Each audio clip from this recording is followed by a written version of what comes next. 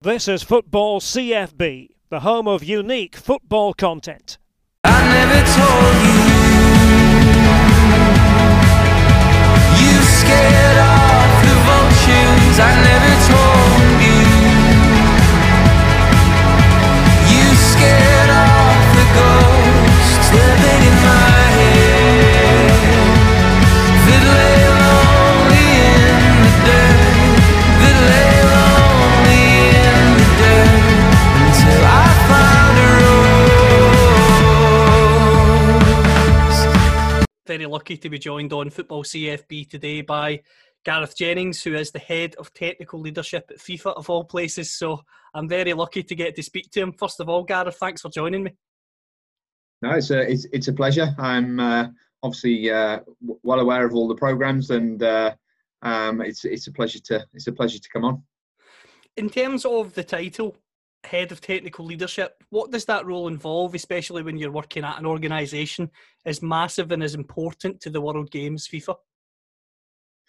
Yeah, so my sort of primary objective really is to work with the technical directors globally. So each member association, so as we would call it in England, a football association, has a remit to have a technical director in post. So there's 211 of those globally.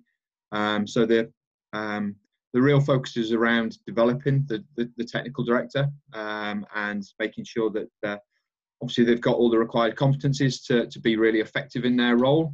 And I've got a responsibility to make sure that I understand the context that they work in. So understanding the member association, the football that goes on in their country, and what that means for them as the leader of football in their country, and to support and develop them, to make sure that actually that is completely fulfilled. And in terms of being aware of the different countries, do you have to go and visit those countries and watch games in those countries as well?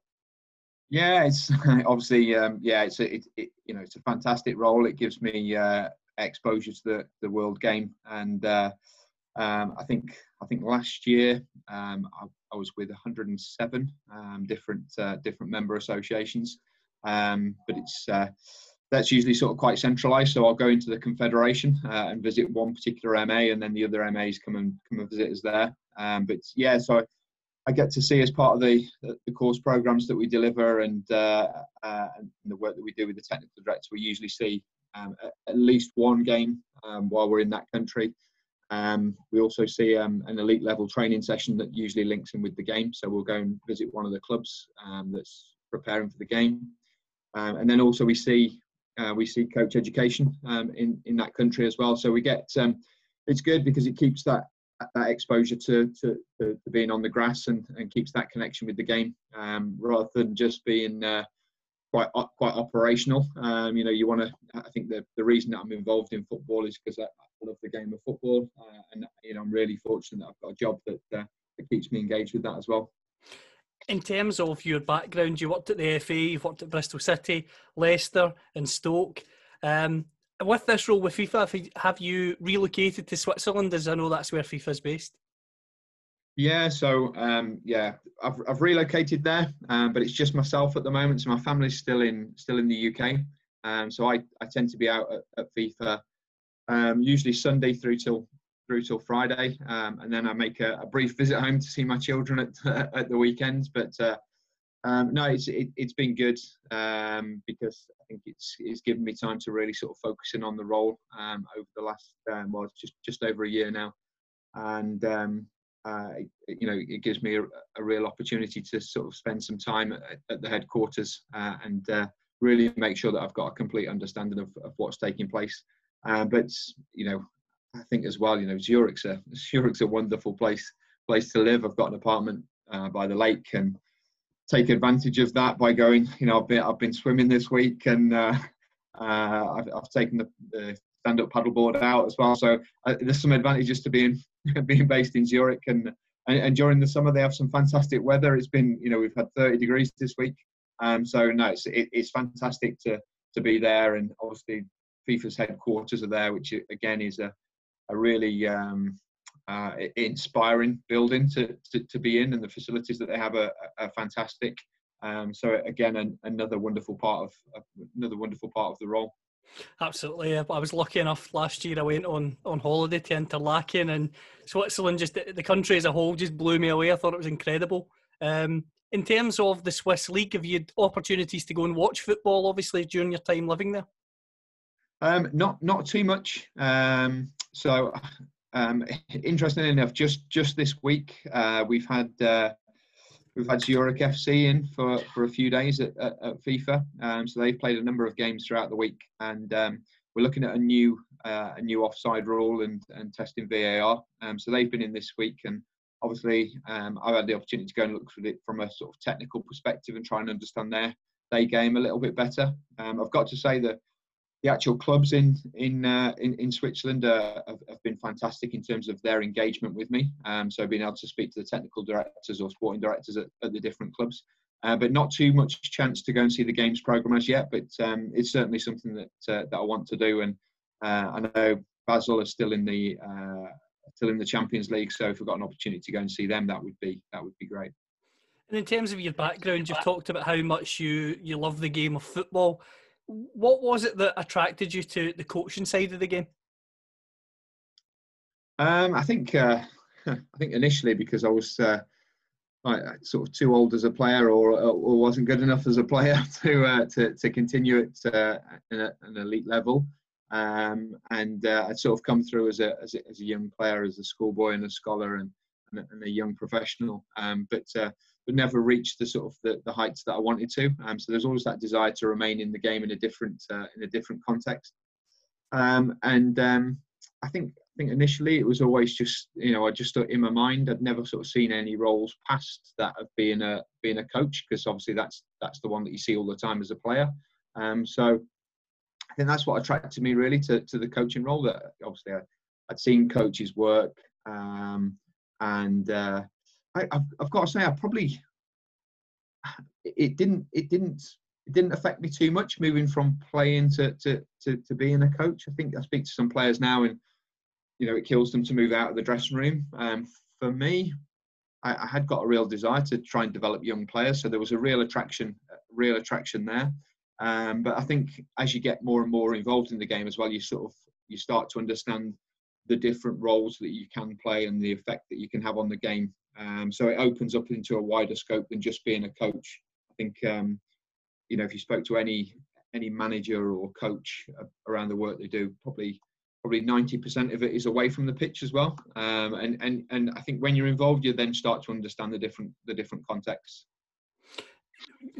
You've been very successful in the sense that you were the academy director and head of coaching with Bristol City when they won League One. Then you follow that up by having the same roles at Leicester when they won the Premier League.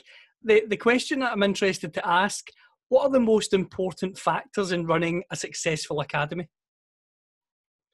Okay. Well, I think the biggest indicator is obviously players getting through and not just making a debut in your first team, but actually being able to sustain being in your first team. So actually the number of minutes that they can accumulate, a number of players that you can produce to play professional football is probably the biggest indicator of how successful you are from a performance perspective.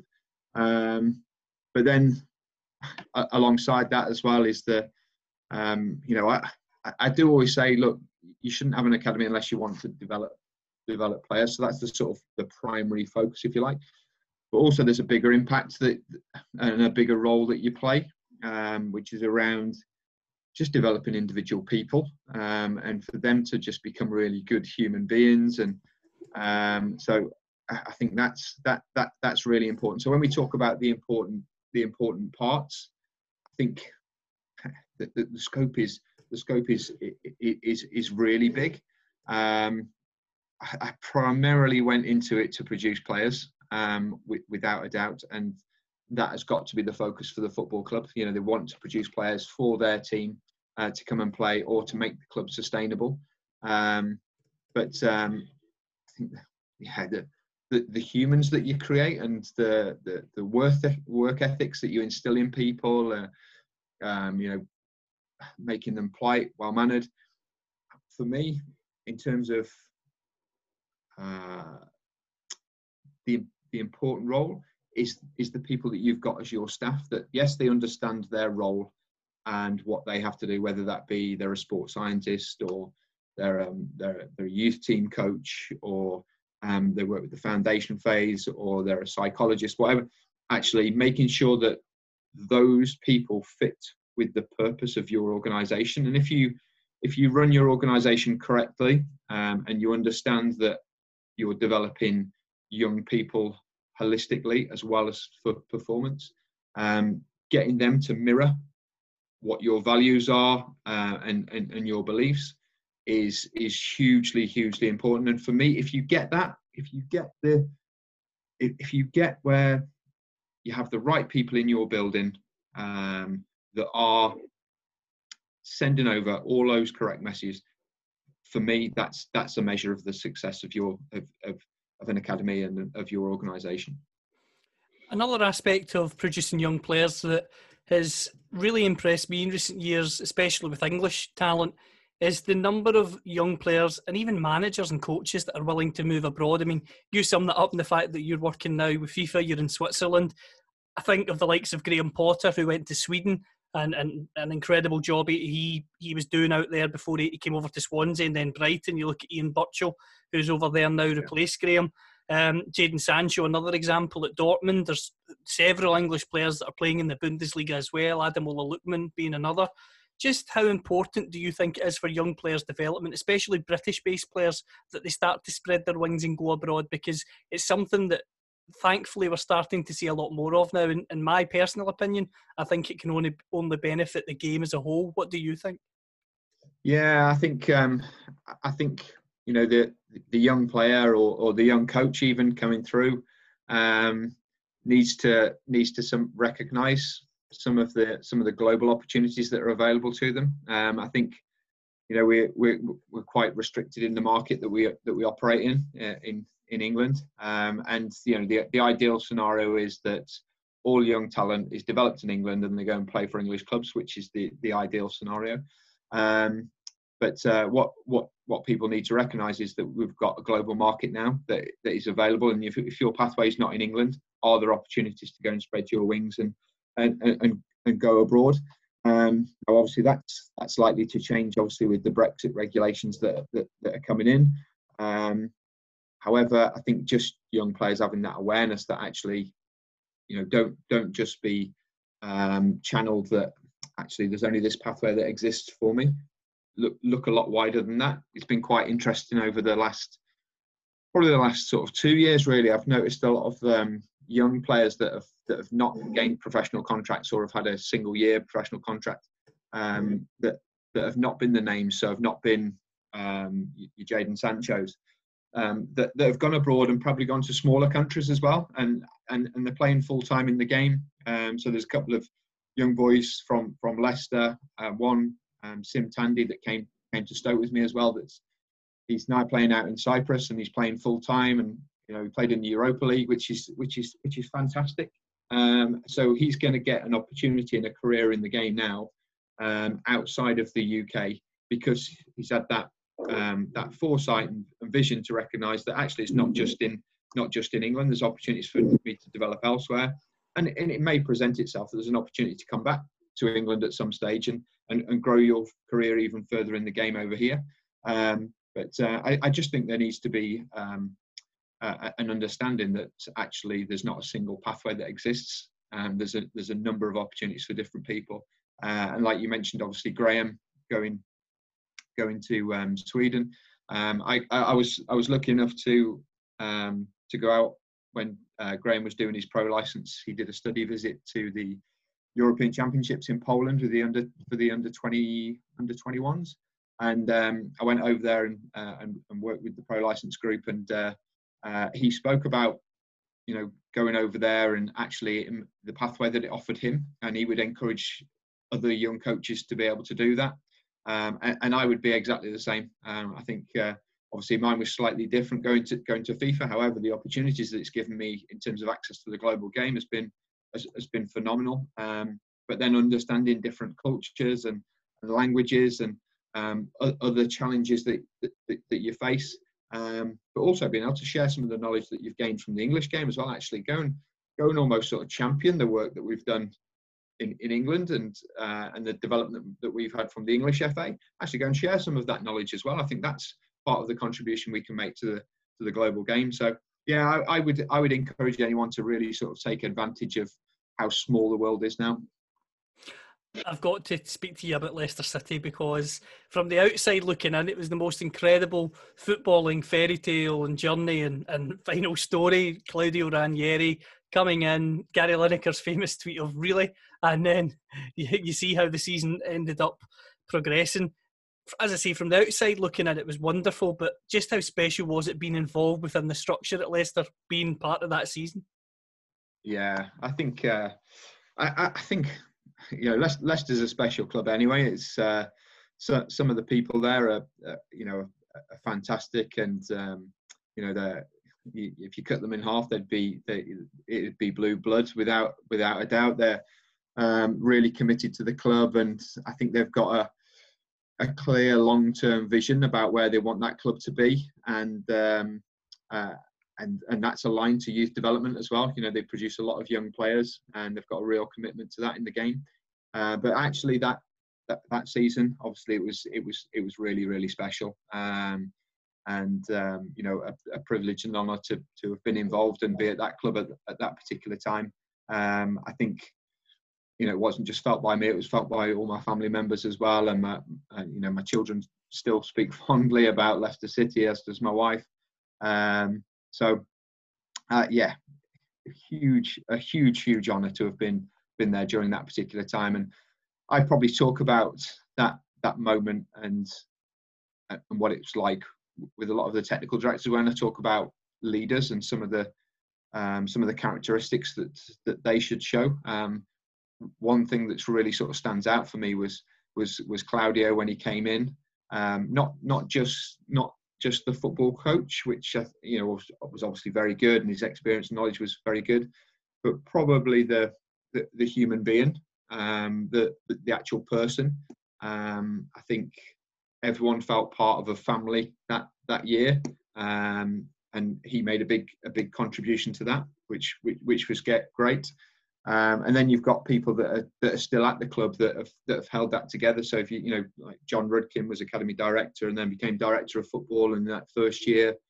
They obviously, his first year as director of football, they went on to win the league. To have then been able to maintain that, someone like John holding that together and continuously realising,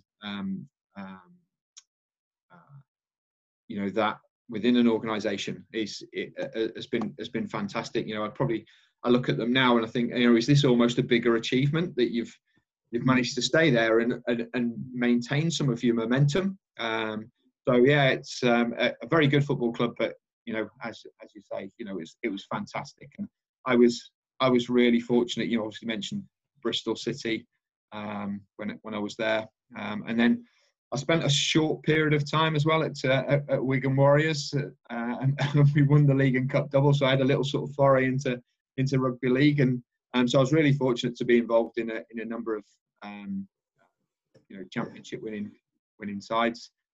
So it's good. Obviously, you know, it's what you strive to be involved in the game for, and hopefully there'll be more of those moments in the future.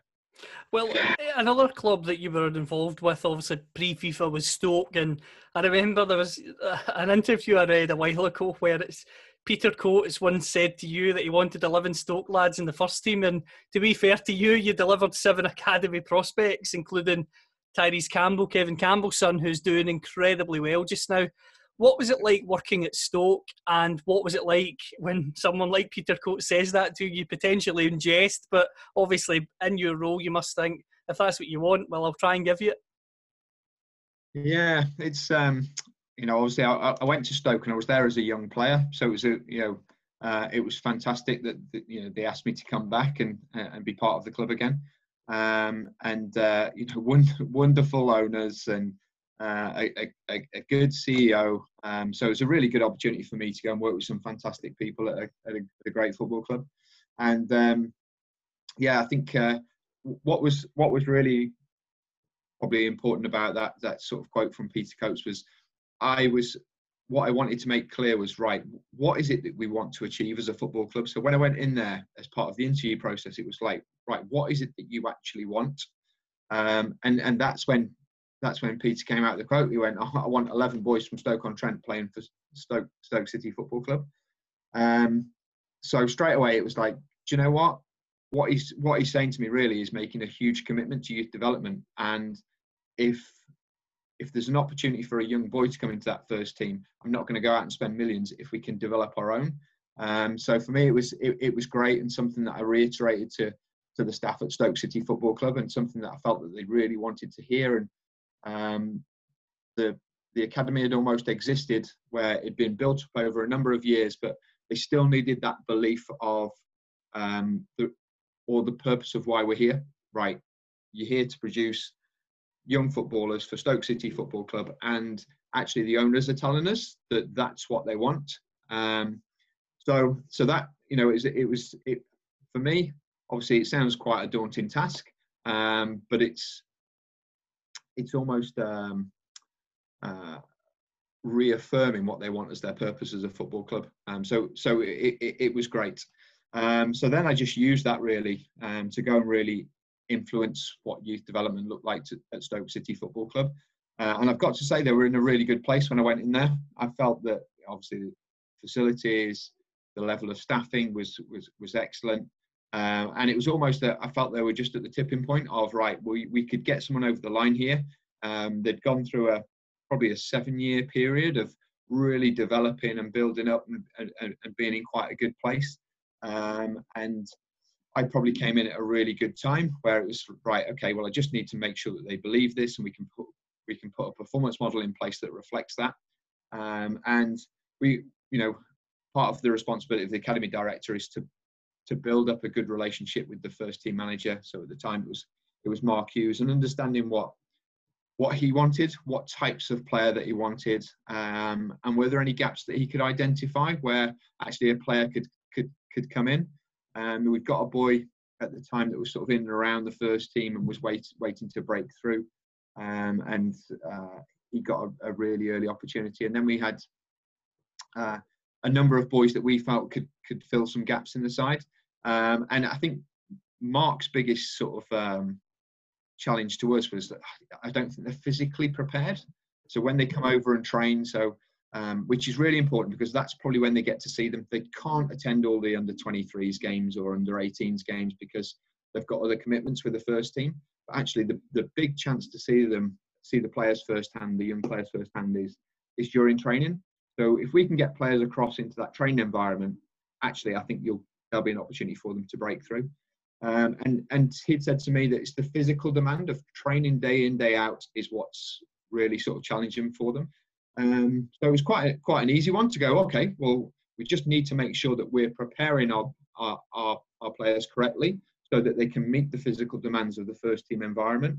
And I was lucky. We'd got a really good sports scientist in Paul White at the academy that had put a model in place for the physical development of the young players, and it was just him being able to recognise what adjustments need to be made in the programme so that actually the boys could cope with going into that first team environment. So the plan initially was to try and get players across to train more often than not with the first team so that they got exposure to the coaching staff and they understood what those players could bring to the side. But also, the first team's almost like a jigsaw where it's not necessarily putting 11 of your best players together. It's 11 of the players that fit together the best, depending on how you want to play.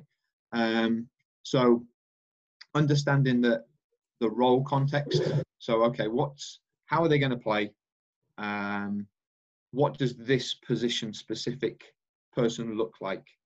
So then you can start mirroring that down some of the age groups as well. So, right, we'll play the same way at 23s, we'll play the 18s, but actually we'll also try and develop the individual so they fit within that model that's required in the first team.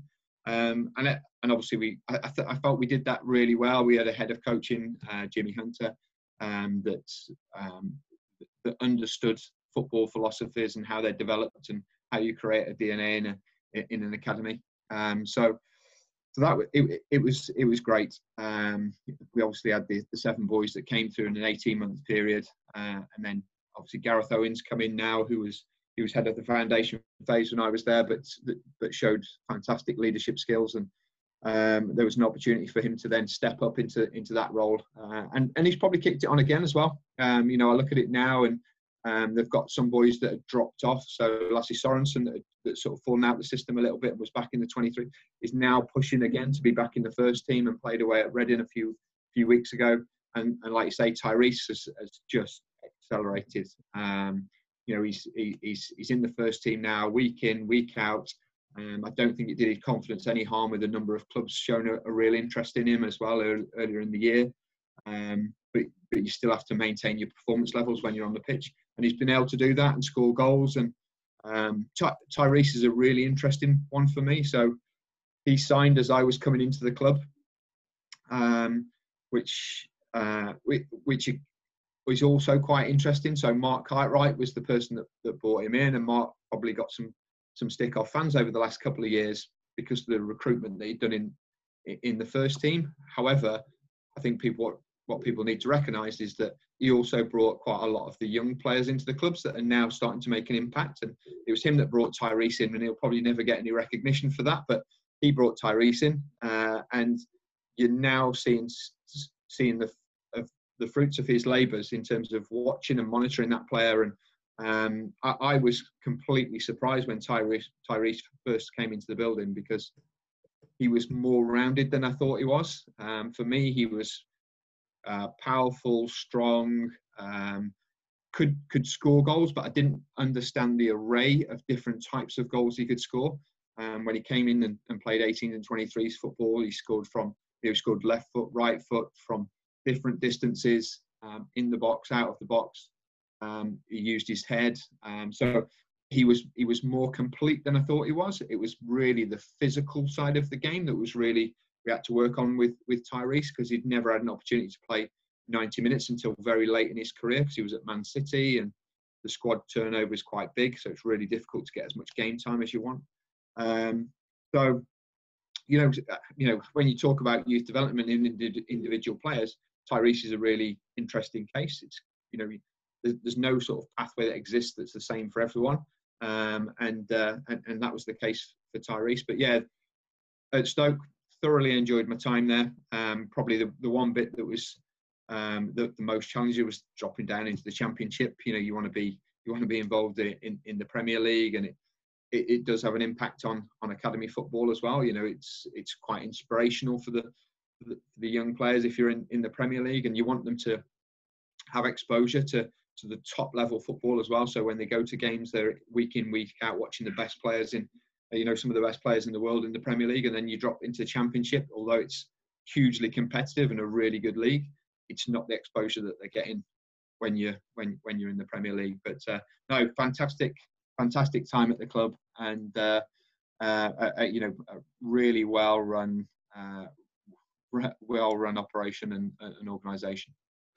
We talked about Tyrese there, and having a player like Kevin Campbell as your father. I mean, a lot of players would maybe struggle under that pressure because of the inevitable comparisons, but he's absolutely flying. You mentioned interest. Obviously, I'm from Scotland, so interest from Celtic and Rangers up here, it was quite strong, so I'm led to believe, and I can understand why. Just how far do you think he could go in the game? Because, as you said, the variation he's got in his finishing ability, as well as the power that he's got, for me, he just seems like a tailor-made Premier League player in the next couple of years. Yeah, so I've got to say he's really surprised me how it's accelerated so quickly as well. Great lad, really nice character to him, and a pleasure to work with. I think if he continues in terms of the development model that he's created for himself, he could certainly go on and play Premier League football without a doubt. However, he's still learning, and the difficult bit is making sure that he maintains that and understands that actually life can become very nice in the Championship. You're in a really good salary, and you get a lot of recognition. You know, they're a well-supported club. It's a competitive league. However, I do believe he's got huge ambitions, and he's got a father that can be able to drive and support him with those ambitions as well. So he'll have to keep his feet on the ground, but he's certainly got quite a number of attributes that you would align to being a Premier League centre forward. And I would love it if he went on and did that. It would be great to see. I've had the absolute pleasure of working with Ben Chilwell at Leicester, and Harvey Barnes at Leicester, and obviously they're now in the first team on a regular basis, along with Hamza Chowdhury. And you know, if players understand that if they can just go that little bit further and really push themselves, and they can make some enormous strides. And you know, those young boys that have come through, you can never imagine them being at the level that they're at, because it's such, even though it's probably a small amount, it's also a gulf as well. So they have to be really dedicated and psychologically prepared for some of the demands of the game. But I certainly think Tyrese could do that, and it'd be interesting to see now what the demands are like on him from a transfer perspective. So, do some of the bigger clubs in England, have they now recognised why he had that interest from Scotland? It'd be probably quite a difficult and testing time for Stoke City, I would think, in the summer transfer market.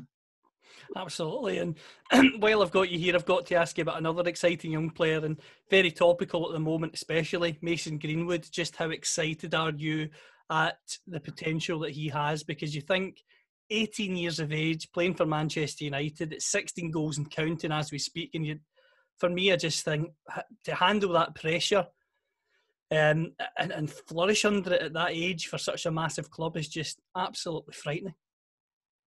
Yeah, it's. I think as an individual, he's an unbelievable player. Just seeing him come through the youth sides, it was really identifiable that he was really going to sort of push the limits, and you felt he'd got a really good opportunity of coming through as a young player, particularly sort of how they look after young players at Manchester United, and the sort of treatments, how they really sort of nurture them. I think offered him a really good opportunity to come into the game. And you look at him now, and I watched him last night at Aston Villa, and he's a fantastic player.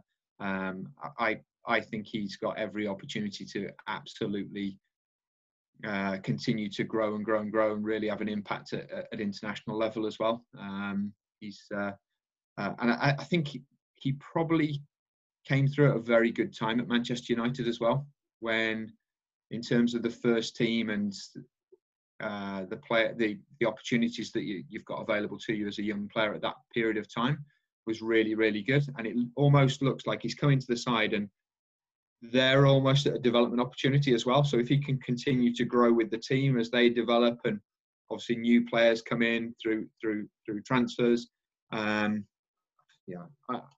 world's his oyster. I do believe that. I've been hugely impressed, and obviously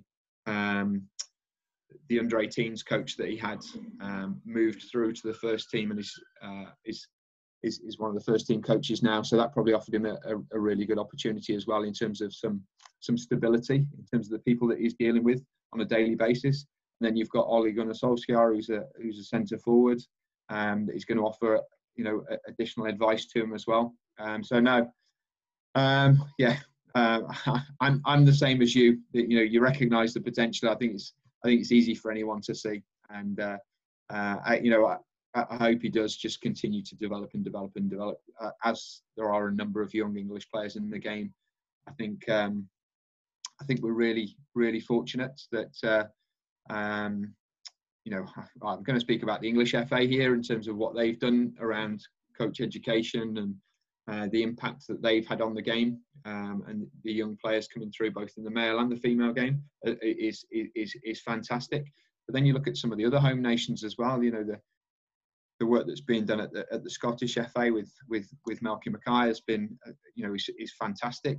You know, some of the young players that they're producing now. You know, one of the age groups, I think it's the under, I don't know if it's 17s. I think they're coming through at the minute. That you know, you're going to have an unbelievable side when they come through and it blossoms. And there's probably a really good opportunity for players in Scotland as well to get exposure to league football. The pathway is probably quite clear at the moment.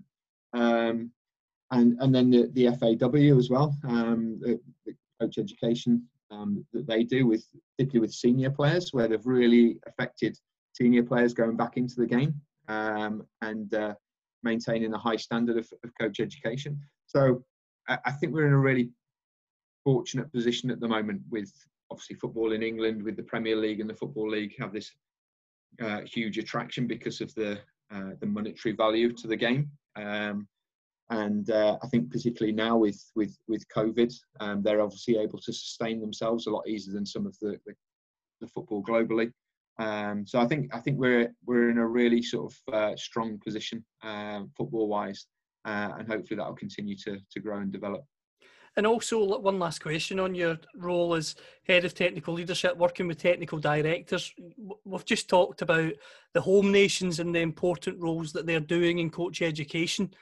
How important also is it the likes of Frank Lampard, Steven Gerrard, Sol Campbell, Wayne Rooney, players of that stature are staying in the game to coach rather than going on to be pundits? Because although there's a place for pundits and the entertainment you get from the likes of Gary Neville, Jamie Carragher, Steve McManaman and others is great, I also think, for me anyway, I can imagine what it'd be like if I was a young player in the academy and I was being coached by a Gerrard, a Lampard, a Rooney. It must be incredibly inspiring. Just how important do you think those guys can be?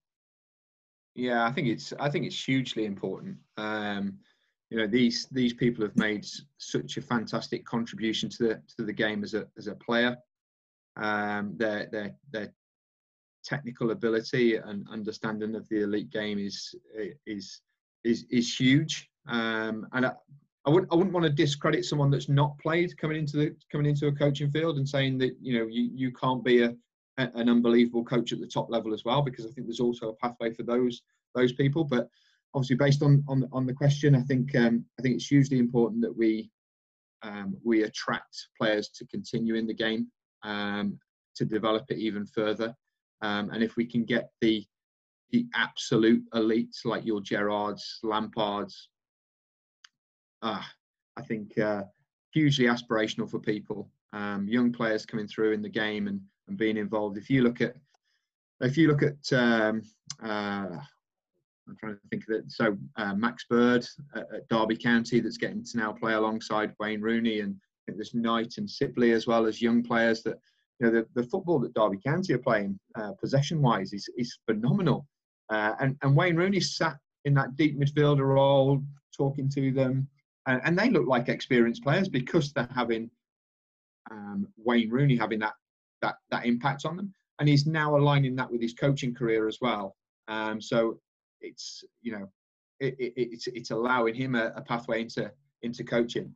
No, for me, it's something that we really need to encourage, and there needs to be a development pathway for those coaches. I think a lot of the time, obviously, we need to retain credibility in the coaching licenses, so they have to go through the same awards as everyone else.